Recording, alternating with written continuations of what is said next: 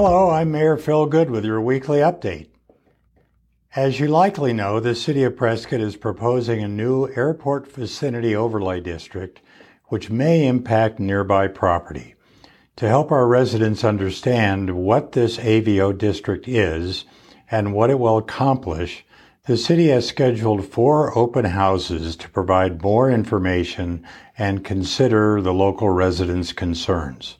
These meetings will all take place at the airport terminal located at 6600 Airport Avenue, and you can arrive anytime during these hours and city staff will be available.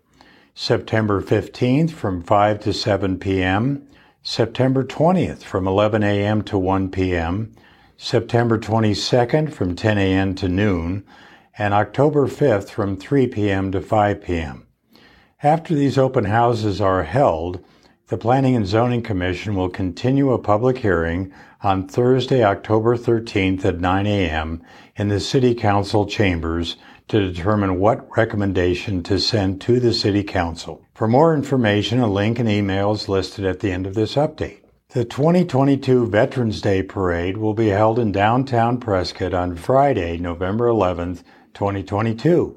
Opening ceremonies will take place at 10:30 a.m. on the stage at the intersection of Cortez Street and Union Street, with the parade beginning at 11 a.m. This year's parade theme is Vietnam Veterans, to those that served and the 58,479 that never made it home. Remember and respect. The City of Prescott is inviting parade entrants from the community to compete in a variety of categories this year. Each entry category will have a first place winner, and all entries will compete for a best overall award. Participation in the parade is open to everyone, and all are welcome. Individuals, businesses, organizations, and groups interested in participating in the parade are asked to return your entry form no later than October 21st, 2022, to assure proper staging and information prior to the event. We have a link below to more information regarding the Veterans Day Parade. Newly appointed council member Connie Cantelmi will be sworn in to the Prescott City Council tomorrow morning at 9:45 a.m., just before the council executive session. I'm very pleased to welcome her to the council, and I'm sure that her experience and knowledge will provide valuable contributions to the city. Thank you, Connie, for your willingness to step up and serve. Council will be getting a lot of information tomorrow during the study session, which starts at 1 p.m.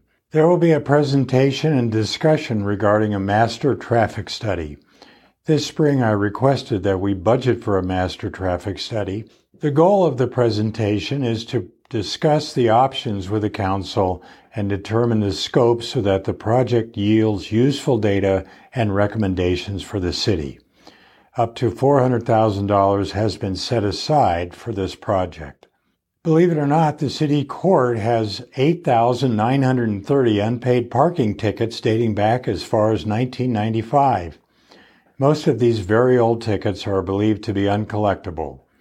Due to a new collection system established after 2016, none of these 8,930 tickets prior to that year are in this new system. Because they are not part of the collection system, there are no ongoing collection attempts being made. It is believed that having city staff move the tickets into the current collection system and then trying to find these people to pay would be cost prohibitive, given the average cost of the parking fines, which range from $37 to $129.60. The city court magistrate has requested that the city council provide him with an administrative order allowing him to suspend collection of some of the older cases and allow him to close the cases. It's unlikely that 8 to 27 years after the tickets were issued, those responsible will come forward and voluntarily pay. Finally, the city will receive a general update on the principles of cybersecurity and how we can address it currently. Here's the challenge. Try to come up with a City of Prescott cybersecurity service that does not depend on the city's IT services. If the IT security is compromised, city data and services are at risk. This discussion will provide an overview of why cybersecurity is important, what types of threats are out there, how those threats manifest themselves, and what we can do to prevent those threats from impacting our abilities to provide services to the citizens of Prescott. During the council voting meeting, we will discuss the possibility of retaining legal representation to pursue litigation regarding damages to our drinking water from PFAS and PFOS contamination. The council will also consider building a snow equipment storage and utilization facility. During our last meeting, council heard about a water main replacement on Juniper and Karen Drives, but they were asked for more information, so the item was suspended for further review. We will be updated on that project tomorrow and once again consider voting on the project. Council is being asked to purchase 150 new replacement golf carts. The current golf carts are over 5 years old, which is past the industry standard life expectancy. The revenue from golf cart rentals at the Antelope Hills golf courses was over $638,000 in 2022.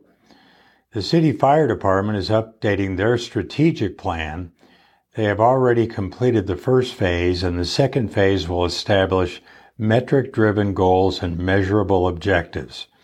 This is an important component of the fire department's accreditation process with the Commission on Fire Accreditation International.